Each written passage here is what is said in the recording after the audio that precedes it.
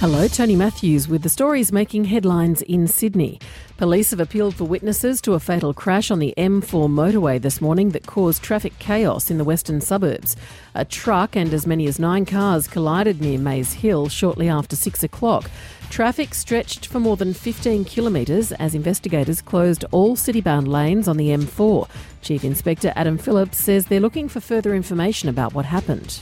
If there was anyone that may have seen this motor vehicle accident and they have not provided their details to us, could they please contact us? I believe that there may be another vehicle that might have been involved, only very minor, but we're asking anyone that may have seen anything or dash cam if they can please contact us.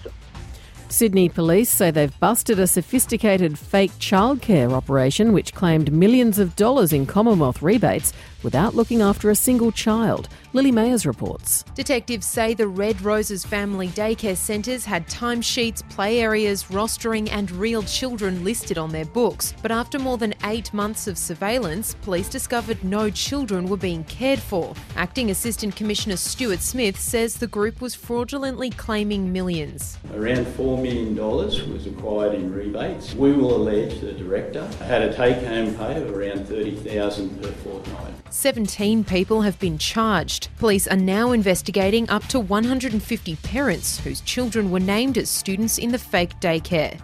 A Sydney court has heard vitally important material relating to the case against former teacher Chris Dawson for the alleged murder of his wife 37 years ago has been shredded. Michelle Brown reports. The shredded material was collected by journalist Hedley Thomas for the Teacher's Pet podcast series on the 1982 disappearance of Lynette Dawson.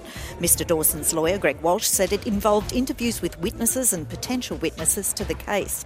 He said the raw interviews may still be available electronically and should be disclosed because they were vital to Mr Dawson's defence.